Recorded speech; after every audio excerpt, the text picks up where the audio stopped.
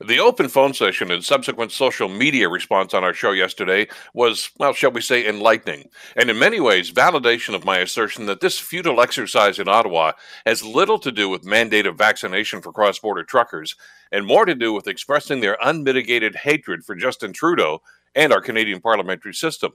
Look, hating a sitting prime minister, whoever that might be, has been a robust exercise for many Canadians since Confederation, so that's nothing new. But desecrating national monuments, waving Nazi flags, and painting swastikas on Canadian flags are not the actions of patriotic Canadians. Those reprehensible actions have no place in this country.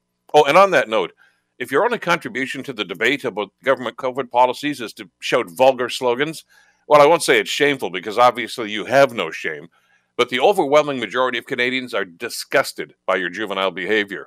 However, there is an ominous message that the protest has given us that we must heed.